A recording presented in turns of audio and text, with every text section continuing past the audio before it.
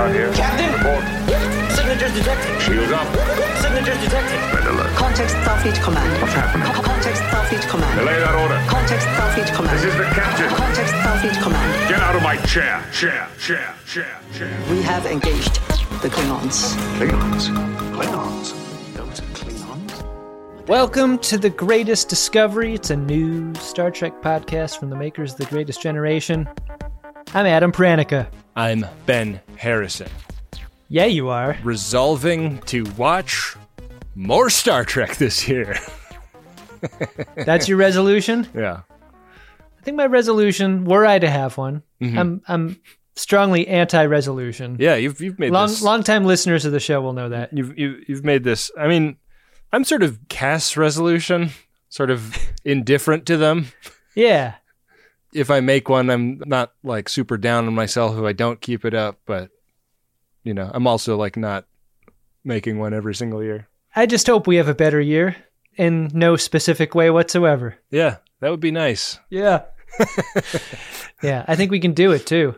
Yeah, I mean, it's hard to maintain optimism sometimes, but I think you know, last year had so many different kinds of kicks in the junk. It was like a 4-dimensional ball kicking machine. But you know, lightning never strikes the same place twice, and I feel like those balls have already been kicked. Yeah. Our balls have been struck by lightning so often. Yeah. It's interesting having Star Trek run through the holidays like this. Doesn't it feel kind of unusual?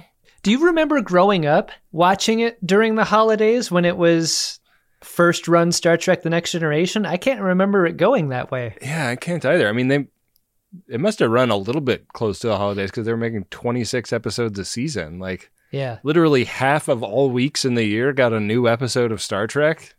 That's Yeah. bonkers. They were really killing themselves. You imagine working that hard year in and year out with no breaks? Yes. You sometimes hear like Michael Okuda or somebody like that in an interview going like, yeah, like we would work these crazy long days, but it didn't matter to us because we were having so much fun. Because Coke in the late 80s and early 90s was like your dad's weed. Extremely chill. And plentiful at the craft services table. It was a performance-enhancing drug, man. Yeah, I don't know. I mean, now that we have our new producer, hoping that our work lives go to a little bit more of a manageable pace.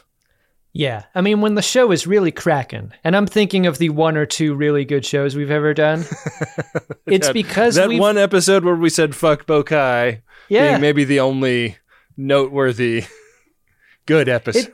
It's because we've brought an outside experience to it, and the Lucy's footballification of modern life, where like the promise of going out and doing things only to be taken away is the vibe.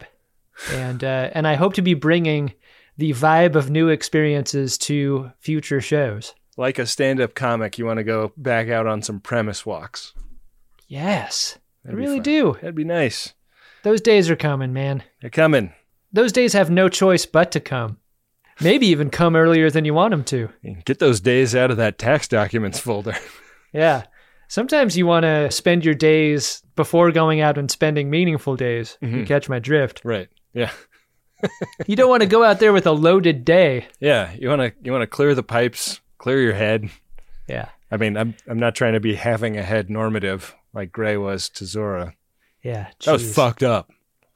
Hey, anytime now, Star Trek Discovery, I would like to know how, and I'm just going to like make the gesture with my hand, the Gollum works.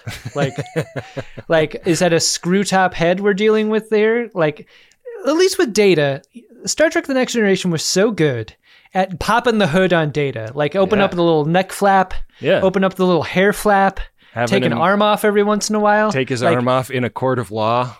You never forget that Data is Data. And I think there's Gollum erasure happening in Star Trek Discovery, and I don't like it. Well, there's going to be more than Gollum erasure. It seems like Gray got written off the show this episode, Adam. Do you want to get into it? Yeah, we've got so much to talk about here on Star Trek Discovery, Season 4, Episode 7. But to connect? Got some ellipses in the title here, Ben. Yeah. I don't know how to pronounce ellipses. We get a nice close-up as the dots are repairing the disco. No word yet on whether it's going to be the A still or if it's going to upgrade again to B. I mean, it seems like multiple times so far this season already they've been low on power when they really needed it. Mm-hmm. I feel like they might want to go to B and add another warp core or something. Agreed. Yeah. Or a protostar. We know that that's possible now. The repairs continue apace. Repairs that look analogous to like skin grafts for a hull. These are like hull grafts, basically, going onto the skeleton of the ship. The damage looks significant enough to where, like, ordinarily a Starfleet would just total the ship. But in this case, Discovery is going to have a salvage title. Yeah. And that means just like a loss of value when it comes time to sell the Discovery. It's a real bad situation. When you pull the Starfax. For the ooh, this really went through something. The Starfax dot mascot there to tell you to check the odometer. Right.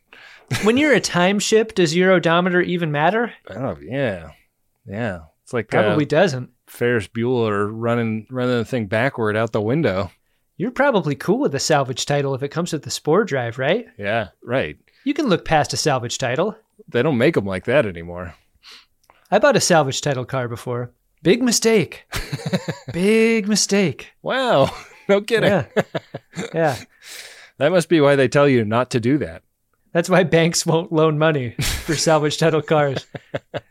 And there it sits.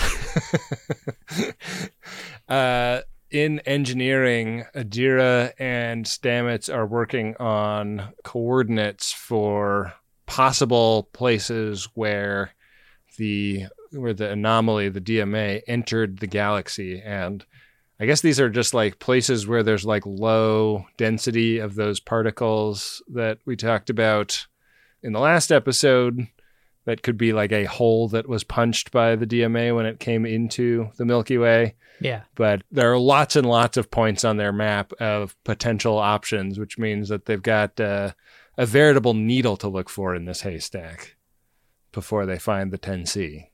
It's frustrating because the expectation of a supercomputer that is 800 years in the future of the previous supercomputer, which was hundreds of years ahead of today, can't do any better than 147 possible conclusions to this question. It's infuriating. She can do this. Just give her a little bit of time. It's already been a week. And also confusing because I don't know about you, but I watched this scene a couple times and I felt like the logic of the scene broke for me. Where like it was like Adira saying give Zora more time on the one hand, and then Stamets saying no, give Zora more time on the other hand, and then one of them saying, but the assembly's coming up. Well, can we get a delay on the assembly? No, we need to give Zora more time. It's been weeks already, but Zora's going to finish it in moments. Well, Ben, if you love an argument about what we should do about Zora, this is your episode. It really is. I mean, like, I was less confused by the rest of this episode. This one scene, I feel like it just didn't quite, like, make sense to me who was advocating for what. And it's all kind of, like, taken off the table because Zora's like, okay, I got the answer. I'm going to have the answer, like, 5 minutes from now. We can't linger in this moment too long, Ben, because we had a meeting to get to. There's a big-ass meeting with reps from all 4 quadrants. It's like a super McLaughlin group. Issue 1.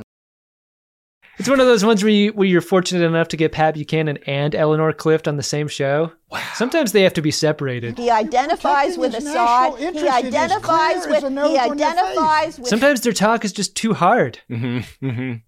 Speaking of... people that should probably be separated. Michael Burnham is trying to make friends with Book's cat. You mean I've earned her utter indifference? She's really making an effort in a way that I feel like you probably never did with your late cat. Oh, shut the fuck up. I most certainly did make an effort. This is why I personally hold such a grudge against all cats everywhere.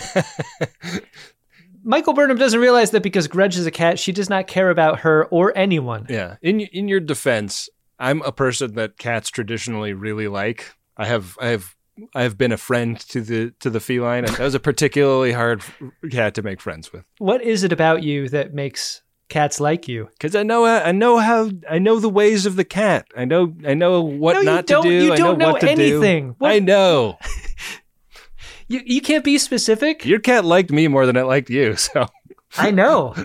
Most people feel that way about us if given a choice. I mean, a lot of this is instinct, so it's hard to like put into words, but I guess it's like how you pet a cat, how you introduce yourself to a cat, like letting the cat sniff the back of your hand first and get a sense of you, and then knowing the signs that a cat is like kind of done with the interaction early before the cat kind of turns into a bladed weapon. See, my problem is I treat all cats like dogs, and I shouldn't be doing that. This is the same problem my wife struggles with. She's cat curious, but she's never had like positive interactions with them because she grew up in a dog house. Yeah, dog houses are cool as hell. Cat houses smell like fucking cat boxes. She uses this cat toy as a metaphor. This is a topsy-turvy, crazy galaxy, Adam. So much fucking shit is going on. Michael Burnham trying to focus on controlling the cat toy, not the cat. I wonder why they don't show us the exterior of Book's ship inside the cargo bay very often, like a little bit wider. They show us to establish location. Yeah. But if what they really want to do is emphasize the tone of the separateness in how Book is feeling, which I believe is the intent every time we cut over to Book's ship and that's where he is instead of Discovery. Right. Why not give us that in visual language a little clearer?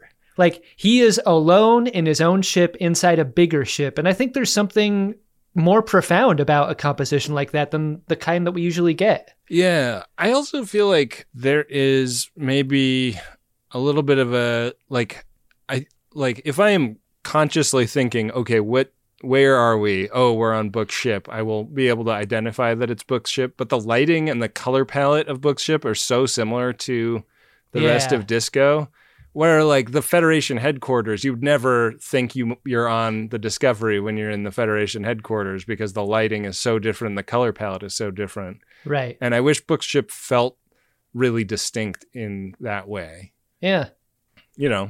He's grieving. Michael Burnham, of course, still really broken over losing that dot in the last episode. Doesn't bring up Cortez, but, Yeah, I mean, Cortez only died a painful death in front of Dr. Pollard. Mm-hmm. It was the dot that was tortured and murdered in front of the assembled bridge crew. In front of everybody, yeah. Yeah, that was their shared grief. I'm going to take a walk. Playing with the cat gets interrupted because there's breaking news. Mm-hmm. Zora has found the location of the beings who made the DMA. Yeah. It's very exciting. We've got coordinates, people. Michael Burnham and Book go down to engineering where Stamets and Ajira are like, good news, bad news.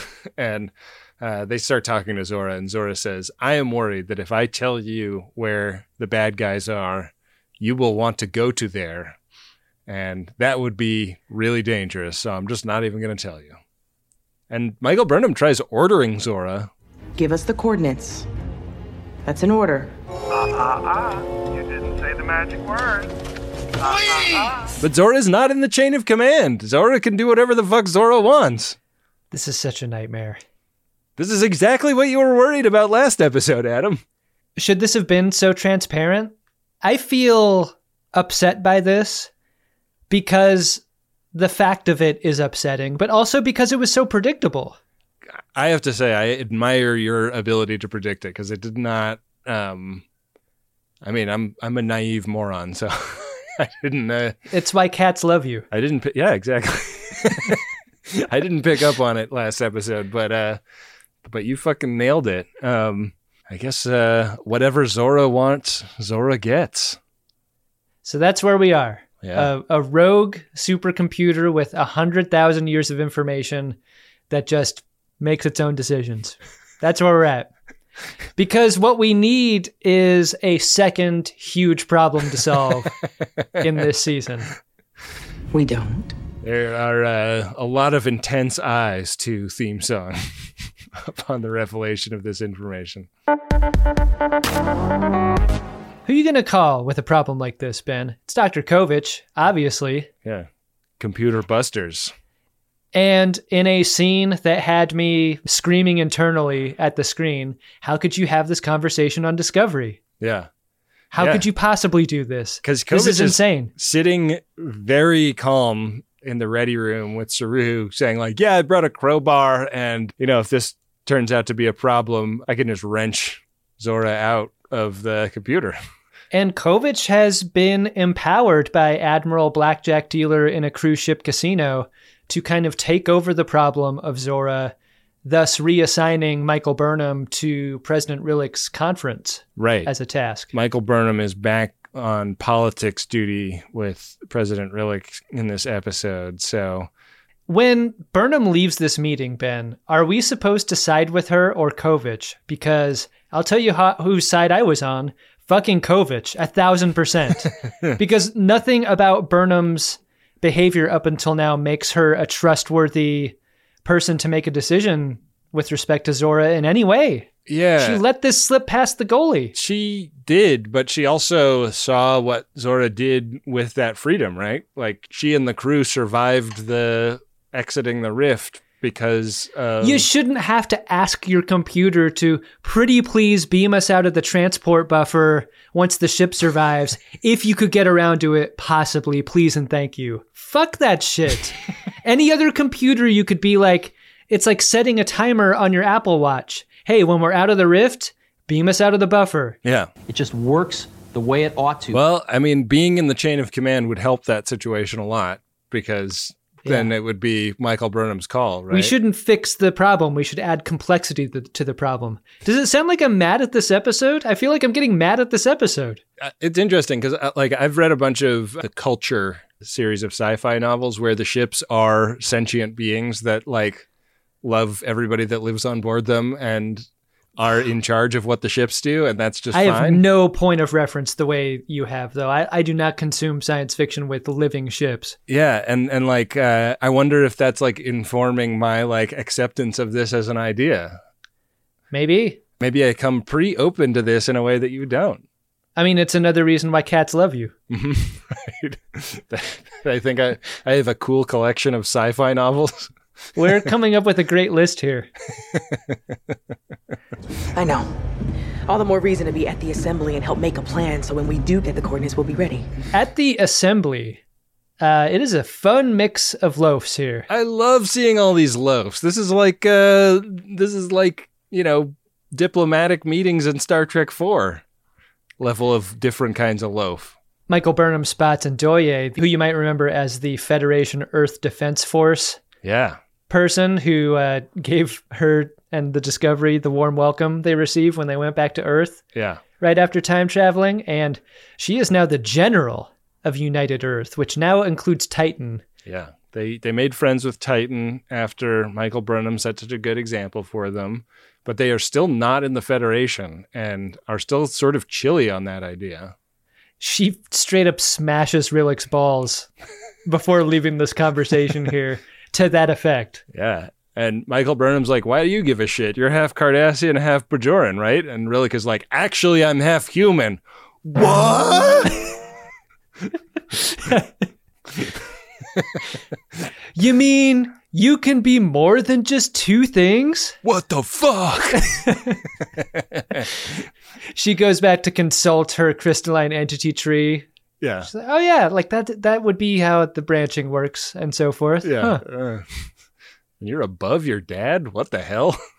Kind of a sad fact that Earth isn't part of the Federation. Yeah. I kind of like that about this reality. And Ndoye, I saw her off talking to Trina. Maybe trying to move in on Saru's territory.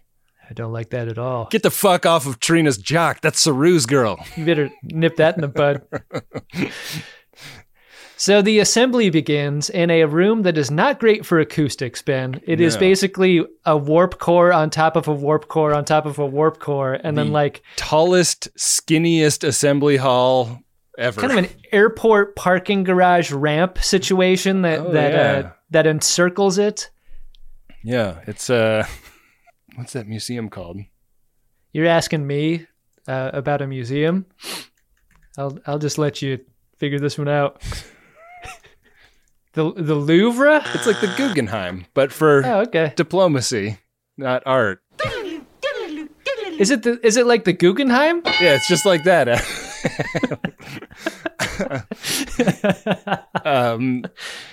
That's what I was thinking of. We also get Tarka there. He comes up acting somewhat chummy with Book. Yeah. Book's like, I'm not your buddy, guy. And yeah, Book is real standoffish with him. And I was like, where are you coming from with that energy, Book? Like, Mr. Booker, it's been a while. Say it like we're friends. You had a pretty good interaction with Tarka the last time you talked. Like, do you really need to fucking stomp his junk just for being, like, friendly when he comes up and says hi to you? I might have been secretly convinced to dislike Book from the last few episodes. Like, is that what the show's trying to do? Turn him into a jerk? Plant seeds that Book is the bad? Yeah, because I'm not really riding for his decision-making up until now. And then, like, with the way he treats Tarka, not great. But Tarka's there for a means to an end angle. Yeah.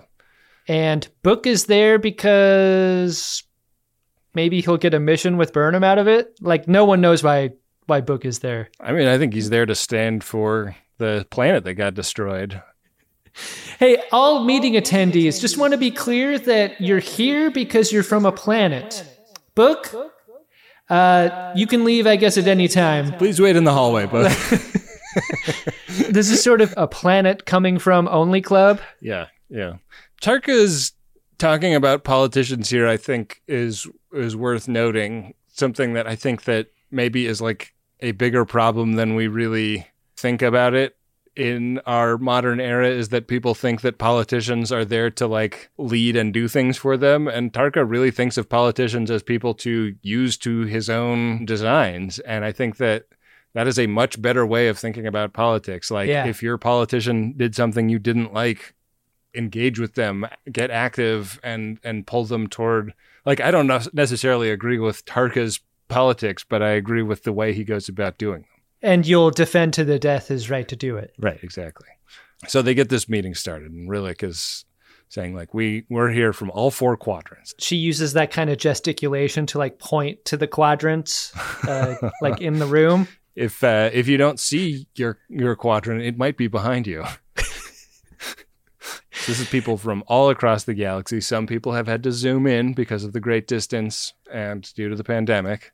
In a room like this, I think you got to feel a lot of pressure to just stop any jumpers before they happen. The scope of the peril that threatens us is unprecedented. Especially when you drop the news about the DMA. Like, let that hang and then wait for the jump. The big question, are we going to, once we get the coordinates, which, we're sure we're going to get them at any minute. Once we get the coordinates of whoever sent it, are we going to attack them, or are we going to try to open up some sort of diplomatic overture and ask them why they're doing this? Hit X to attack them. Yeah. Hit box to have conversation. I thought that Trina's point here was pretty interesting. Like, the DMA is very destructive, but given how randomly it seems to be doing that destruction, it doesn't seem super weapony. Mm-hmm. So much as just maybe a blunt instrument that is trying to do something else. Right. But hard to say. Like from Book's standpoint, it's the weaponiest thing that has ever weaponed. It's like having diarrhea in a hot tub. Like, you need to get rid of the diarrhea. You don't just kill the person who took a shit in your hot tub. It's exactly like that. If it was my hot tub and somebody shit in it... Yeah, I think murder's on the table. Yeah, I think me and Tarka and Book might agree on the solution to that problem.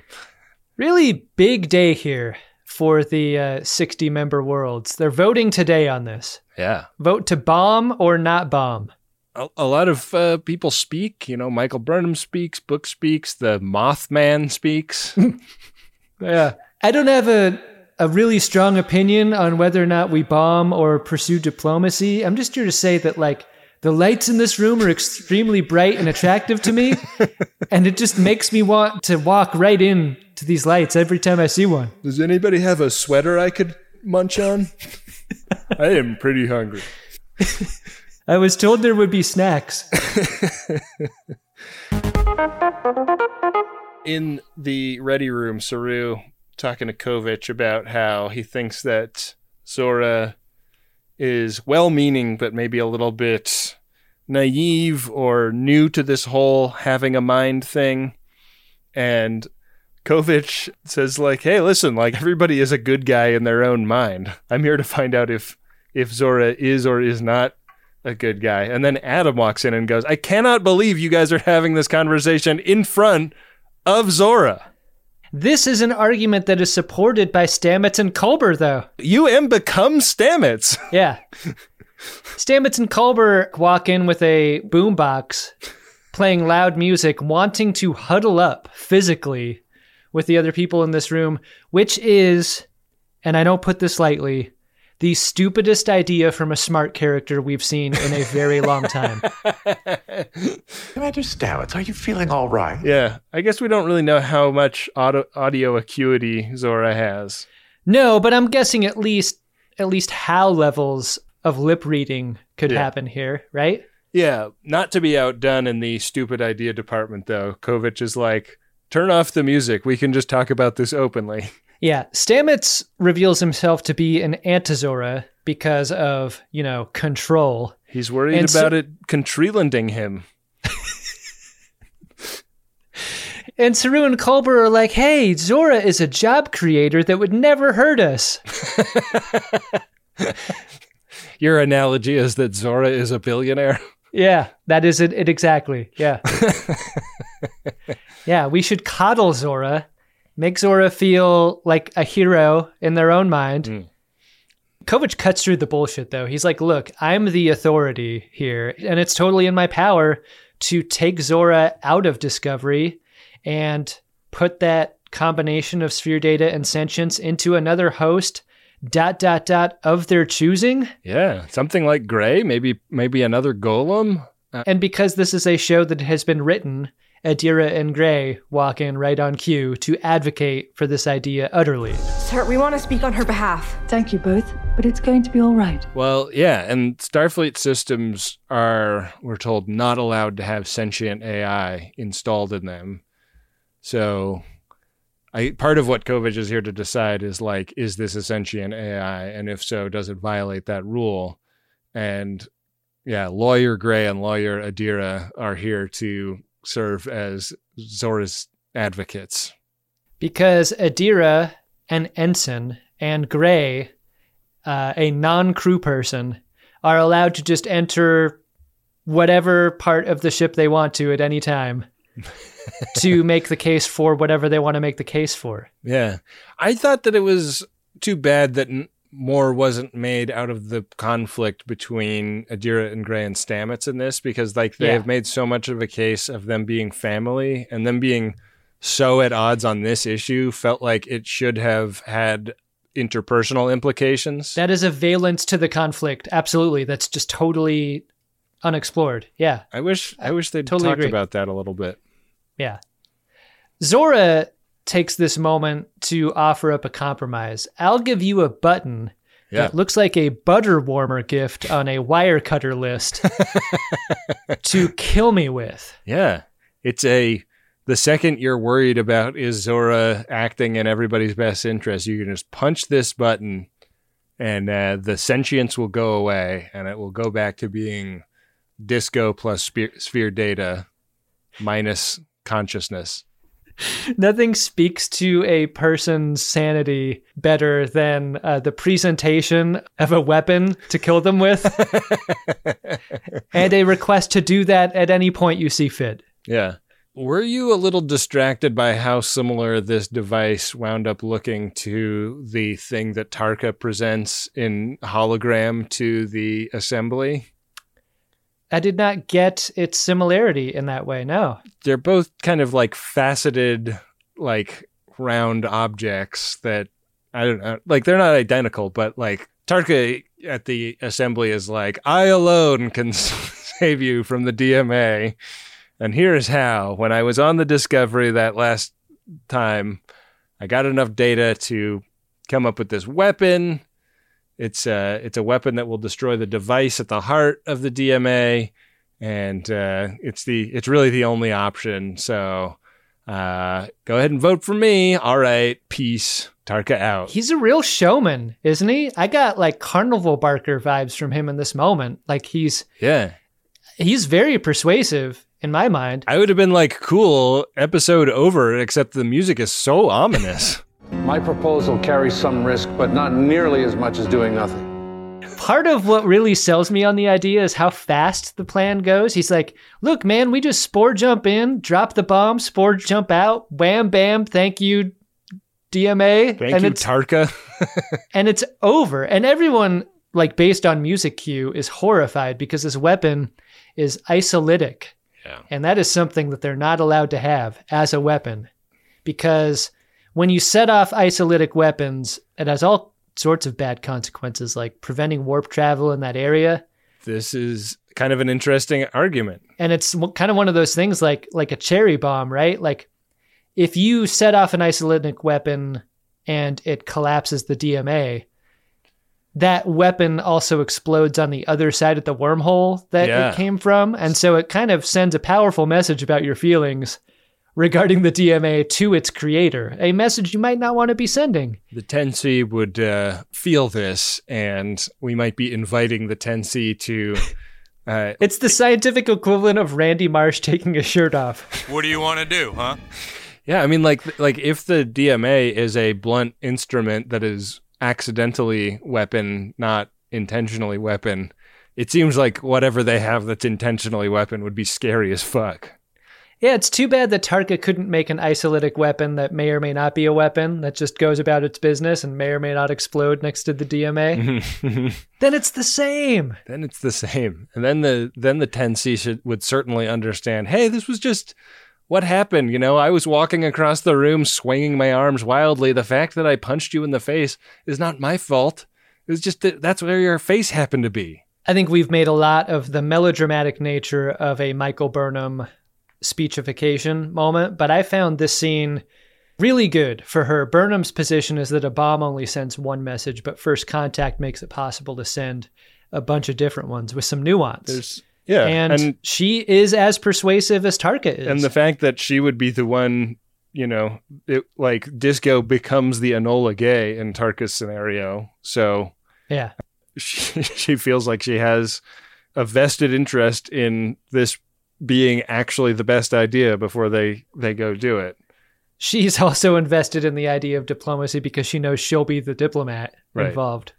It's a lot of dirty looks from Book over the course of these scenes. Rilik's like, cool. All right. So now that we know what we're voting on, let's have a brief recess. If anybody needs to confer with their buddies or whatever, we'll get some of these hungry aliens some lunch.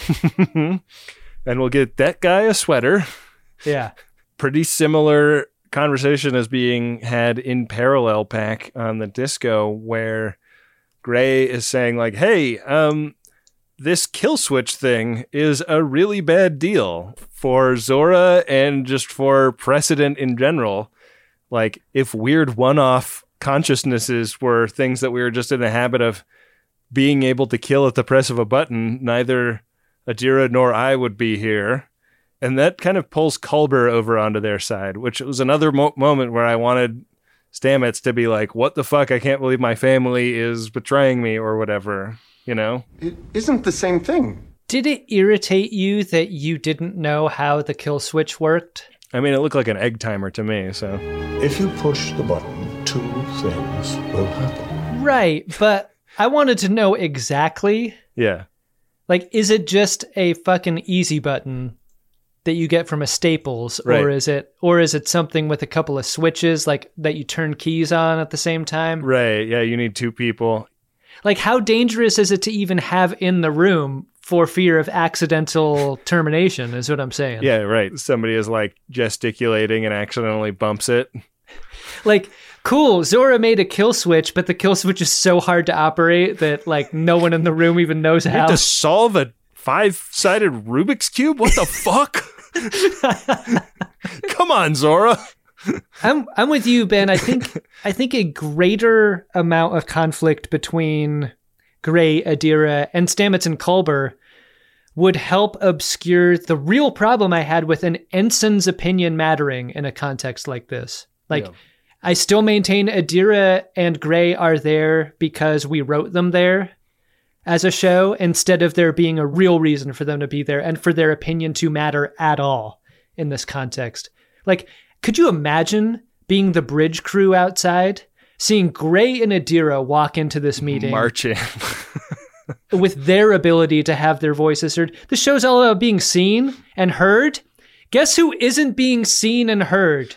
Yeah. Every other bridge crew person. Reese just like pulls a fucking phaser out and sticks it in his mouth. That weird alien with like the giant trilobite head. Yeah. Like sticks a phaser in a hole. Like, oh, I wouldn't have expected that to be the mouth, but yeah, there it is. After I was separated from Squidira, everybody listens to Adira and nobody listens to Squid.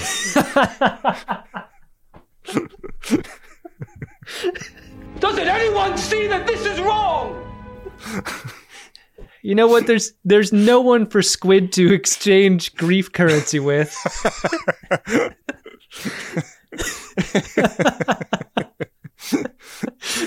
At the end of this scene, they ask Zora about her primary function, and it is to... Can you out? You know what the streets phone me.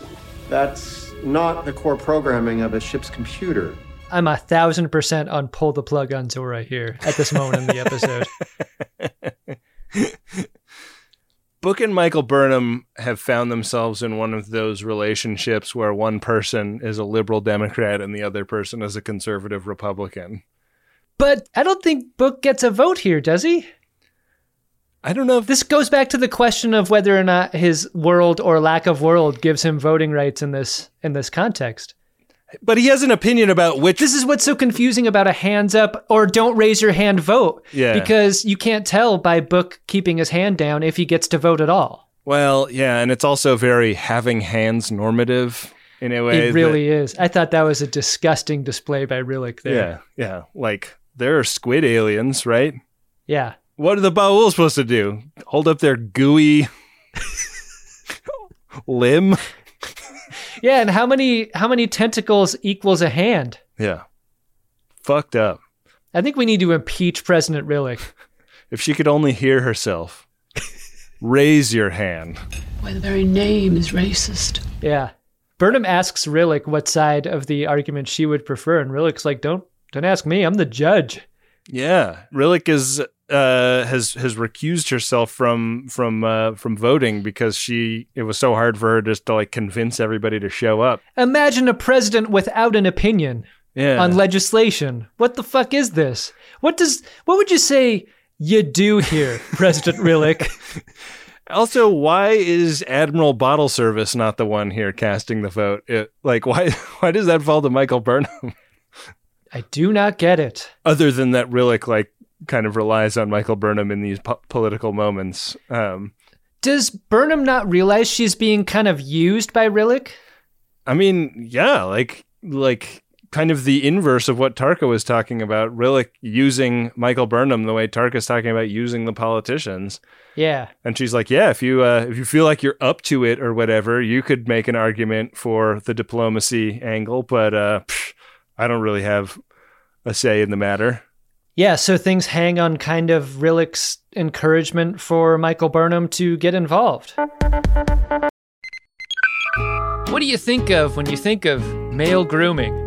Maybe it's a sharp haircut and a little bit of product, or a bit of the old beard wax twisted into the ends of a mustache. Maybe it's a shower, a shave, a little spritz of fragrance. Me? I think of shaving my nuts. And not just my nuts, all around those nuts. I'm talking all around those nuts. And this form of male grooming is hard to do when your junk looks like a log of Play-Doh rolled through a dustpan in a barber shop. It's wrinkly, it's wriggly, nothing stays in place, and it's the one area where you don't want to have an accident. That's why I'm glad we're sponsored by the spring cleaning champions at Manscaped. They sent me their brand new Lawnmower 5.0 Ultra. It's their 5th generation trimmer, featuring 2 interchangeable next-gen skin-safe blade heads, a standard one for taking a little bit off the top, and a new foil blade to go smooth wherever your heart desires. They also sent me an extra-large Manscaped t-shirt, which I will never wear, but it was nice of them to do. Get 20% off and free shipping with the code TREK at manscaped.com. That's 20% off and free shipping with the code TREK at manscaped.com. Nothing like a little spring cleaning in your pants. I spent a lot of last week sick in bed. And one thing I was so happy I had when I needed something to eat but didn't really have the energy to cook myself something was Factor meals. Got a couple of these in the fridge at all times, and they are delicious, fresh, never frozen, chef-crafted meals. And they're ready to go in just about 2 minutes. And this is convenience food that is actually tasty and full of real ingredients and not hyper-processed crap. And they got you covered all throughout the day. They got pancakes, smoothies, grab-and-go bites, and you can get as much or as little as you need by choosing your meals every week. Plus, you can pause and reschedule deliveries at any time. So head to factormeals.com/Trek50 and use code Trek50 to get 50% off. That's code Trek50 at factormeals.com/Trek50 to get 50% off. Back for another game. You know it. What's going on? Just one more week till Max Fun Drive. Hard to believe. It's been a heck of a year since the last one. We're now a worker-owned co-op. We raised $50,000 for charity last year. And we've added a bunch of awesome new shows. But do you think we're ready to do it again? Absolutely. Lovely new gifts are lined up. The episodes will be amazing. And wait till everyone hears the bonus content. Yeah, plus they know to go to MaximumFun.org/newsletter, so they're getting all the news. Oh, like that meetup day is on Thursday, March 21st. Then what's bothering you? Me? Oh, nothing. We're all set for Max Fun Drive to start on Monday, March 18th. I just didn't want you to see this coming. Check. What? Hang on. Most of the plants humans eat are technically grass. Most of the asphalt we drive on is almost a liquid. The formula of WD-40 is San Diego's greatest secret. Zippers were invented by a Swedish immigrant love story. On the podcast Secretly Incredibly Fascinating, we explore this type of amazing stuff. Stuff about ordinary topics like cabbage and batteries and socks. Topics you'd never expect to be the title of the podcast. Secretly Incredibly Fascinating. Find us by searching for the word secretly in your podcast app. And at MaximumFun.org. Book and Tarka have another conversation that goes a little bit better than their first one, because I think they're starting to realize that they are aligned on the issue of the day. And Tarka realizes that Book may be the person to make the plea on team blow the hell out of the DMA. And he reveals that he has this long con going where what he really wants is the power source behind the DMA. He wants to use it to go to this other parallel universe. Like if the mirror universe is bad, the one that he wants to go to is like totally ideal. No burn, no DMA, no emerald chain. Papa, thank you for the doll. You know that song Imagine? It's kind of like that in my universe. Mm-hmm. Yeah. And this is like where they talk about the trauma of having been imprisoned by the emerald chain, and also that Tarka has a scientist buddy, maybe a romantic partner that's already there. Anyway, I have to go home. What the fuck is this, Ben? Tarka's like, you couldn't imagine the kind of chess I'm playing over here on my side of the show. Yeah. Because I'm just going to let it slip in this public space that I'm basically fucking Sting from Star Trek Generations trying to get myself back into the ribbon. Yeah. And I need the power source in order to do it. It's amazing to me that Book is vulnerable enough as a character and still scarred enough about the destruction of his planet that he does not see this for the heel turn that it is, like the unmasking of the villain that it is. Right. That's exactly what's happened here, Ben, because it's not about doing the right thing. It's not about solving a science problem. Right. It's about Tarka doing the right thing for Tarka. And for Book to be in this scene going like, well, if we can do right by Tarka, I can also exact the revenge that I'm now interested in, is a heel turn for Book too. It is, yeah, absolutely. And I kind of believe it. Like, I kind of believe that Book is that mad that he doesn't see it, you know? Yeah, he's dad mad. He's dad. Yeah. Hey, if he were in England and he were also into like getting a wank magazine, would he be lad mag dad mad? Yes. Yes, he would. Oh, yes, he would. You know, there are a lot of scientists on Star Trek Discovery, the comedy scientists, on this side of the show. Yeah. They don't get their due.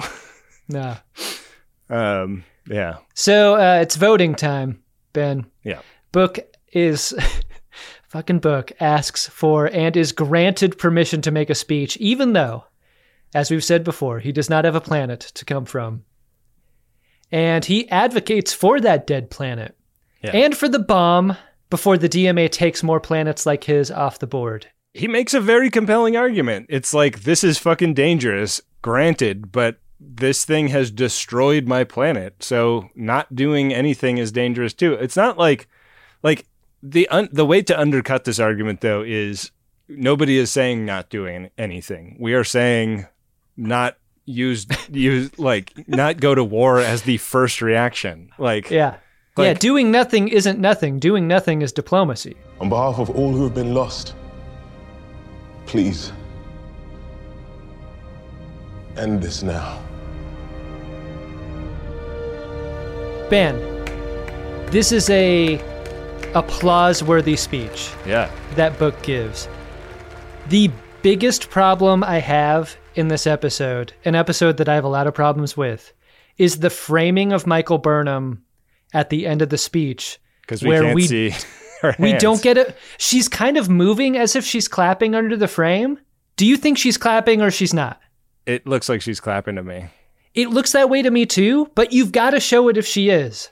I don't understand cropping it out. Yeah, the camera either gets further back or something. Like, I feel like maybe they had one take and they decided in the edit that they didn't want to show her clapping because that would send the wrong message about how Michael felt about how she was going to vote. Yeah, but if that's true, then crop in further so that we see her shoulder. You know, like all we can make of that is like seeing like the fabric on her shoulder react to the clap. Yeah. But they could insert other footage of Burnham in this same location to do the same thing if she's not clapping. Right. This part really bumped me big time because it's very meaningful if she is. Yeah, I agree. You think it's a sympathy clap? Like nice speech, Book. I don't agree with you, but I defend you to the death your right to say it that way. Yeah, I mean, I guess I love you and I understand why you made that speech, but I don't agree with it. Clap. I don't agree with a sympathy clap, Ben. Yeah.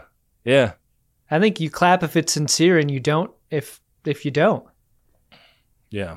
That's why you tell people not to fucking clap when we do a Greatest Gen live show, right? Please clap.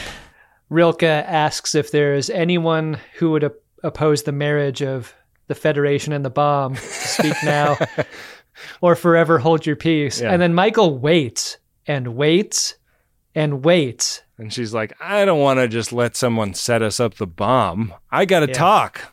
I got to let the ringing of my hands stop from all that enthusiastic clapping. She says, okay, I'm going to do this. I'm going to do the big captain's speech. And then we cut away. What the fuck? You got to make it last longer, man. We cut away to the hard drive defragmentation of Zora scene. Yeah. Where they're going into Zora's system going like, what is making Zora a person all of a sudden? And Adira has spent enough time in Zora's system that they're able to point out a subsystem. They pull this out, and there's like a map of Paris. And Adira's like, this is a map of Paris that I found in here that's unlike any of the other code around it. And I always attributed it to this being a weird old spaceship, but this is actually a new thing. And this seems to be the locus of Zora's personhood. And they open it up. They like double click this folder labeled tax documents, and they get to look at Zora's dreams. It's basically a clip show file. Yeah. Is this what happens when Zora takes a disco nap? Such fucking bullshit. Why is that bullshit? That's fun. If Zora is truly to be the sentient being that we are told Zora is, Zora should feel a great amount of antipathy about people watching her dreams and whatever's in those dreams. Because I tell you one thing, Ben, you pull my clip show hard drive about what I'm dreaming about. Yeah. I'm going to stick a phaser in some part of my head and pull the fucking trigger till it goes click. We watch a lot of Star Trek Discovery footage here in this moment. The upshot is this is like Zora's the shit Zora cares about the most. This is there's no way that Zora like made this file and spoofed this.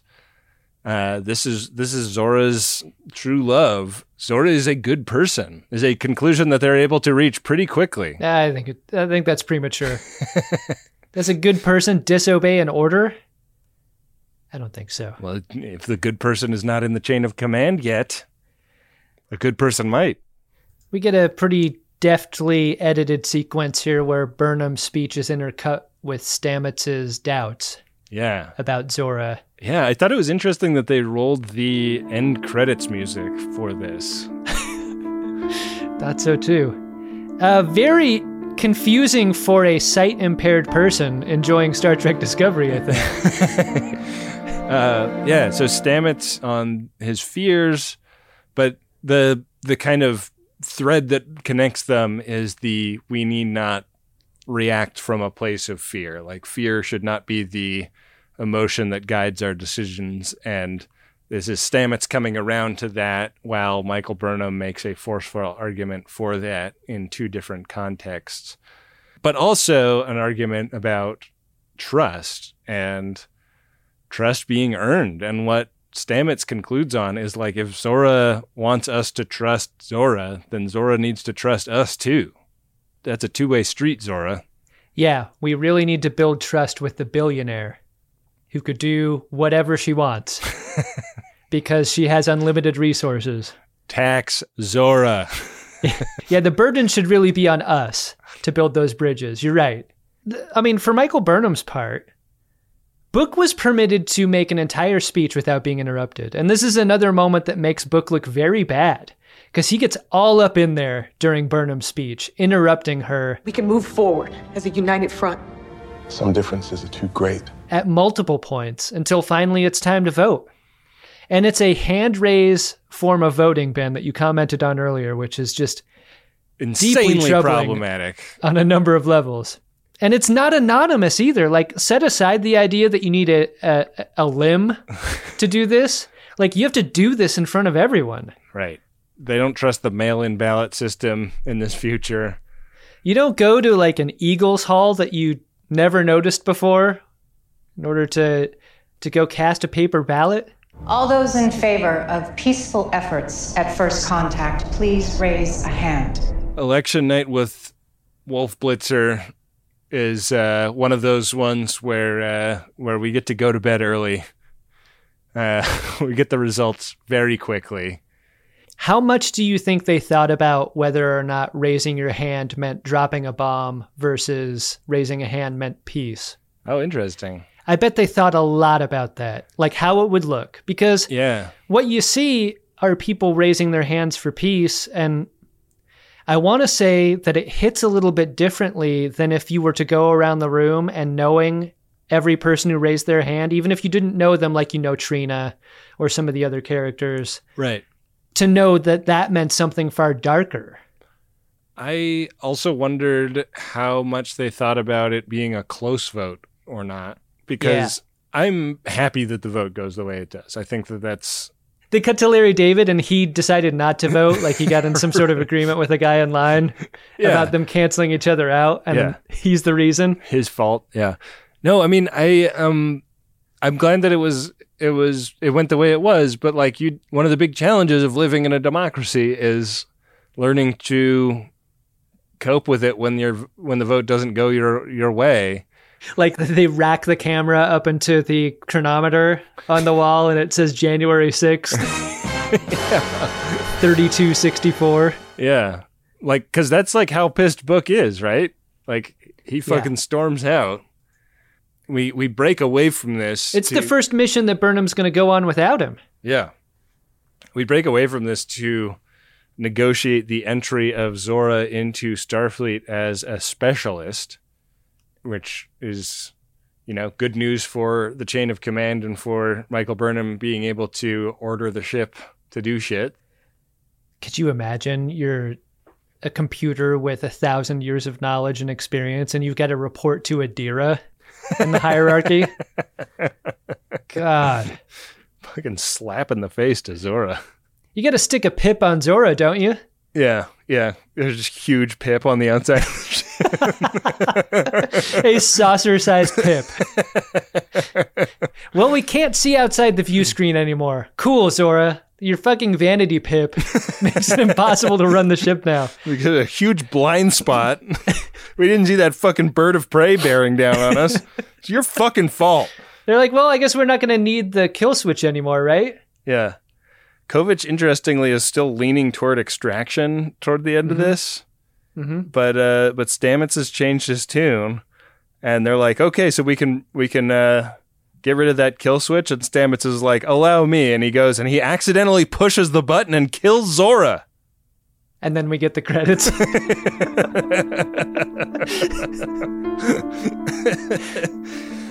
We tune in next week to Star Trek Discovery, and it's just the credits as show open. So Zora is a Starfleet now, or will be soon, and we get a scene with Adira and Gray. Seems like Adira and Gray will not be on the episode next week because Gray is getting written off the show. Yeah. He's going to the same farm upstate that Tilly went to a couple episodes ago. Oh, no.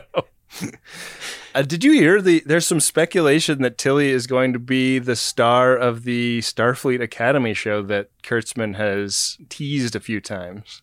I heard that. I also heard that Tilly is coming back this season. Yeah, I mean, there's nothing to stop Tilly from being a recurring guest star on Disco, right? Yeah, except a bad decision. That would stop that from happening. Yeah. Make a good decision. Bring Tilly back. I mean, I think it was a bad decision to take Tilly out of the main cast because I love having Tilly on Disco. But yeah, more Tilly, por favor. Yeah, I mean, they're definitely not there to have a meal because you don't eat at the gaming table in the lounge. There's that moment between Gray and Adira where they're saying all the things about there being optimism for a long distance thing. But when you see the reverse shot of Adira's face on that hug, yeah, I think Adira has come to terms with letting Gray go. I mean, I think that this gotta let that bird fly. Yeah. And like teenagers always imagine that they're going to stay in their relationship when one person goes to state and one person goes to city, Yeah. That is like a totally plausible naivete for them to have in their relationship right now. But I think that a breakup is in the works for these characters for sure. I think a breakup would help us know these characters better than how it's gone when they're together. Yeah. I mean, so I'm actually rooting for it. Yeah. I would say that maybe the most science fiction concept Star Trek could possibly introduce would be a long distance relationship between teenagers actually working. Yeah. Yeah. Don't make that mistake.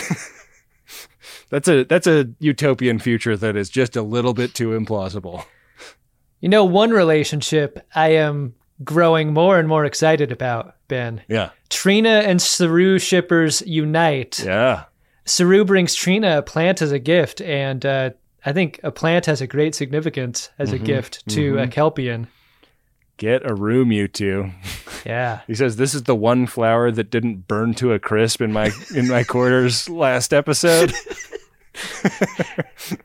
I held this uncomfortable pot of plants in my ass in the transport buffer for 16 hours. I got dysentery, of course. Yeah. And now I give this plant to you, Trina. Tearful goodbye from Stamets and Culber to Gray and Adira, who no love lost between any of them, despite the huge conflict they all had between them this episode. And then we cut down to Book's ship, where Tarka is installing Spore Drive 2.0, the Spore Drive Nano, the little guy. Yeah, the device everyone thinks is a good idea to have, but then, you know, like in practice, you just realize it's too little to be useful. Yeah. It doesn't have all the controls on it that you like to see. Like, I want to know who the artist is. Like, put it on, give a screen. Tiny size has diminishing returns sometimes, right? Yeah. So, Book winds up leaving Grudge the cat in Michael Burnham's quarters with a super duper futuristic post-it note saying, like, please look after the cat. And he and Tarka spore jump off to do some fucked up shit. Like, the look on Burnham's face is so telling. She is destroyed by the idea of having to take care of this fucking cat now. What a betrayal. Like, on top of everything else she has to do. Yeah. Yeah. Wow. What a nightmare. Did you like this episode, Adam? This episode was crazy, right? The episode tries to make logical sense of why it's okay to deal with Zora the way that it does. Yeah. By constructing story guardrails to it. Yeah. But those guardrails are made of flimsy paper mache. There's nothing to them. You have to get on this episode's level to not see the holes in the logic here. But the cost of admission to enjoying Star Trek Discovery is getting on its level in a lot of ways. So, Jesus, man, are you saying you must be this dumb to ride this ride? That is a fucking harsh read. I feel like I'm the Ben of 2 episodes ago, but I think this is a low point in the logic of the series in what it's asking you to accept from some very smart characters. And I really hope it's going somewhere that's worth it, to the extent that you forget all of these bad choices these characters are making that are not in keeping with their intelligence. I gotta say, I'm really on the other side of this one from you. I felt real, like, warm, fuzzy vibes from this one, and it really reminded me of the kind of conflict that, for example, the TNG crew had with the nanites that were eating their central computer core that had become sentient, and you know, that sentience needed to first be ascertained and understood and then grappled with. And I really liked seeing these characters go through kind of a modern version of that kind of story. And after season 4, episode 5, I was feeling pretty low on Discovery, and the last episode in this one really turned me around. I felt a lot better about these last 2 episodes, and I think that this episode is for sure not without its problems. I think that there are plenty of moments that could have been better. I think my primary criticism being that the family of choice conflict between Stamets and Culber and Gray and Adira just got completely ignored while they were talking about the, like, metaphysics of consciousness or whatever. But aside from that, I thought it was a really terrific episode, and I kind of am on team episode 7. Wow. There you are. I think that's maybe the greatest reason why cats love you. There it is. Well, do you want to see if we have any Priority 1 messages, Adam? I love those. Priority 1 message from Starfleet coming in on secured channel. Ben, we have a Priority 1 message here. It's from Andy K. It's to you and me. Whoa! And the message goes like this. Merry Christmas, Ben and Adam. Oh. Who is your drunkest Shimoda for Season 4 of Discovery so far? Wow. My favorite is Admiral Men's catalog model for expensive dress shirts, but doesn't make a big deal about it with his friends and family. That's a nice Admiral name right there, Andy K. Pretty solid bit of business there. Yeah, I mean, he hasn't been on the last 3 episodes? I suppose for Discovery, this would be the Edwardist Larkin, right? Yeah. Yeah. I mean, the Edward Larkin of my heart for Discovery is Tilly. And I'm so sad that she's gone. I feel like I'm just going to, make her my overall just for that reason. For that reason alone. The math might not line up to support my argument, but I'm still shipping Saru and Trina so hard. I'm really proud of Saru for carving out a bit of time for love this season while all hell breaks loose around him. Yeah. This has been the season with the most big challenges for everyone on the crew. Yet look at him. Yeah. He's choosing love. Dumping out those threat ganglia. Good for him. Yeah. It's really nice. So check back in later on. I think my answer is going to change as the season goes on, but as of this episode, those are our answers. Could evolve at any time. Thanks to Andy K for sending us that Priority 1 message. You can join Andy K by going to MaximumFun.org/Jumbotron. Hey, listen, Priority 1 messages are a really important way to support the production of the show, so if you care about it, and I know you do, go to MaximumFun.org/Jumbotron. Yeah.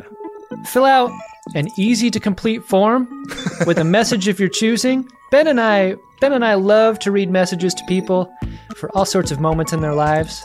Birthdays, holidays. True. Traditions. Celebrating their relationships. Celebrating the highs and the lows. Everything in between. Yeah, if you're high, get a Jumbotron. We'll get pimped into your impressions. We'll do whatever it takes. It's MaximumFun.org/Jumbotron. Hey, Ben. What's that, Adam? Did you discover yourself an Edward Larkin? Edward Larkin! There's an answer to this. I know you've got the answer to this. Why don't you tell me your answer first, Adam? It's obviously Book. Yeah, that not seeing the villain unmasking himself for the trees that Book does is pretty bad. He doesn't give a shit. We've spent a lot of episodes trying to help Book get over his trauma, and he just categorically refuses. Yeah, Book put us in the ball kicking machine. It's brutal. Well, God, I mean, you know what? I hope we get a bottle episode next week where it's the Book and Tarka show in Book's Enola Gay ship, ready to set us up the bomb. What are we going to get next week, Ben? I mean, it kind of feels like it could be a dogfight between Disco and Book's ship. Yeah, and they both have spore drives, so they could go anywhere at any time. It'll be like that transporter gun chase fight scene in the season 3 episode 1. Could be fun. Yeah. Be weird. Well, that will be next week's episode. We don't have a title or description yet, but I'm really looking forward to it. A lot more so than I am whatever these credits are.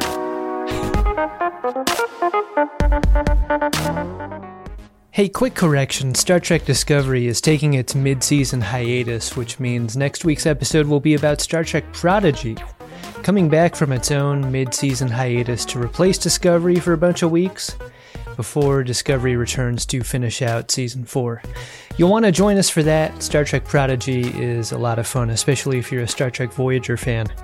Plus, it will be our new producer's first shows with us. I hope you'll join us in welcoming Wendy Pretty to the Uxbridge Shimoda family. Support for the show comes from ads, P1s, and the generous support of our viewers like you. You can support the show monthly by going to MaximumFun.org/join. See you next week for another episode of The Greatest Discovery. MaximumFun.org. Comedy and culture. Artist owned. Audience supported.